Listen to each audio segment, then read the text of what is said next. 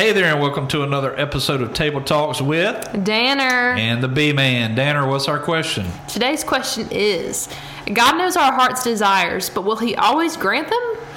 Oh, will He always grant them?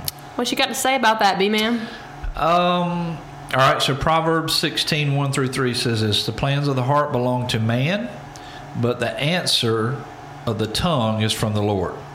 All the ways of a man are pure in his own eyes, but the Lord weighs the spirit. Commit your work to the Lord, and your plans will be established.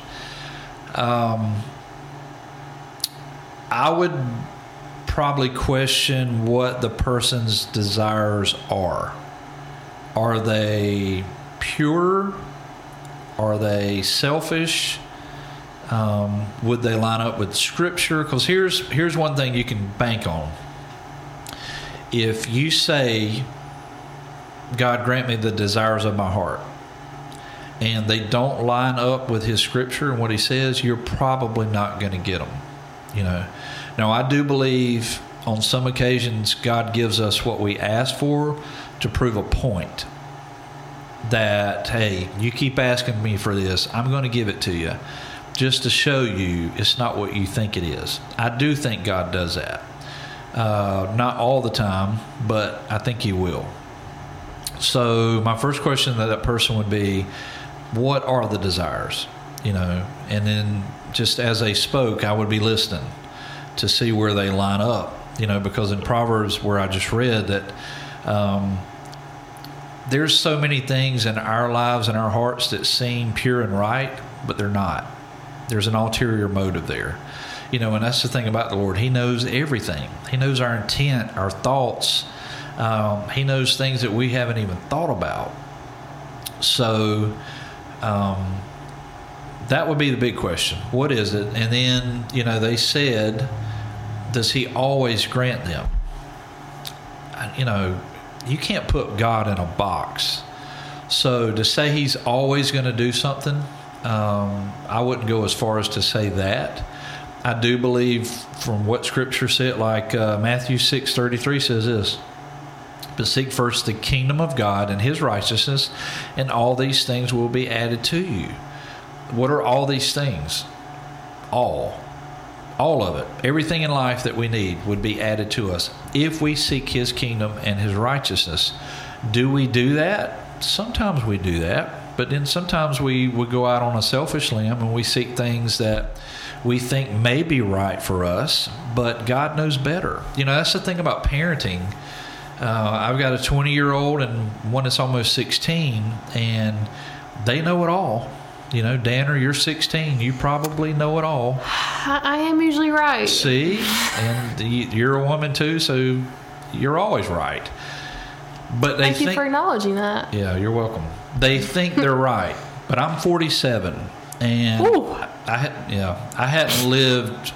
I don't know it all, but I've been through some things, and I can tell them, "Hey, you don't want to do this. Mm-hmm. You think you want this, but I've been there and I've done it, and it ain't what it's all cracked up to be."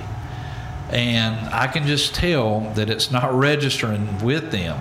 It's like they're going to have to find out The hard way. Yeah. And then, the ironic thing about life is your kids come back later on and go, hey, you actually kind of knew what you were talking about.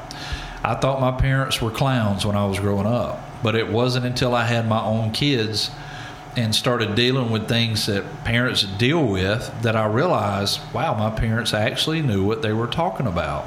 So, and the Bible says if we as parents and people know how to give good gifts to our children, and we're flawed, how much more does God, our Heavenly Father, know how to give us good gifts? Who is not flawed. He's perfect. So, I think in His wisdom and His sovereignty, that's a tough word to say, sovereignty. Yeah, there's not a tree in it. It's T. Sovereignty. That He will withhold things that we may even get upset over but we think they're pure when we're asking for them. You know, let's just say, because we've talked about this today in previous episodes, that we're single and we're looking for a mate, someone that we want to. Are we Australian? Who says mate? Hey, mate. I know when I said that, it didn't sound right. All right, we're looking for a potential spouse. There we go. A husband or a wife. Because we're in Effingham. Effingham English, We're gotta looking for have an it. old lady or an old man. And we're praying about it. And that's the desire of our heart. And we see, you know, him or her come along and we're like, Lord, that's them. You know, and we're just praying earnestly. I mean, seriously, God, make it happen, make it happen, make it happen. And it doesn't happen and we're all upset. You know, and Garth Brooks wrote a song about it. Only you type this in. Sometimes I thank God for unanswered prayer. You Amen. know, it'll be later on that you'll realize, wow, that is exactly what I did not need. You know, and then we're thanking God of not giving us what we thought we wanted at the time, because He knows we don't need it. So if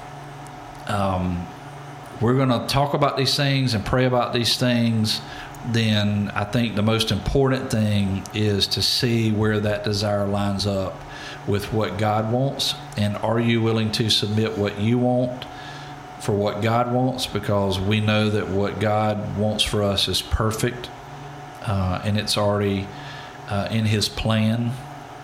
But you know, we jump ship all the time and we go do our own thing and we pick and choose what we think God has quote unquote blessed us with, and then we realize that it wasn't a blessing at all, you know, and it's not His fault. You just pursued it, and then threw His blessing on it yourself. He had nothing to do with it. And I think He'll tell us that one day when we stand before Him. What you thought I blessed you with, that was your doing. I didn't have anything to do with it, you know. So I have talked way too much, Danner.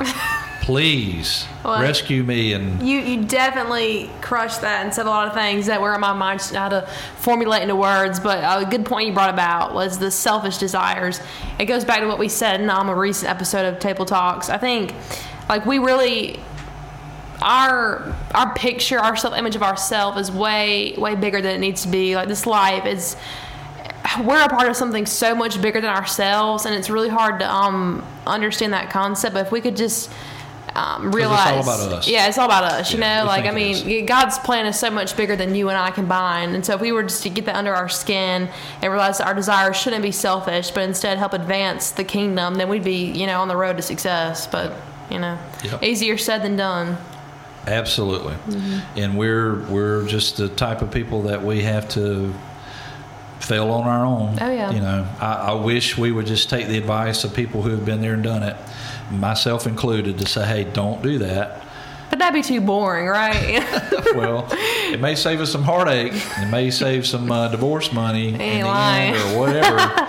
But, you know, it is what it is. We're hard-headed people, and God knows who we are. Thank God He does not give up on us after our first, second, third, 10th mistake. Preach. He keeps striving with us, so we serve a good Father that way. So sure do. Another good question. Thank you for being with us again for another episode of Table Talks. We'll see you back here next time. Have a good day.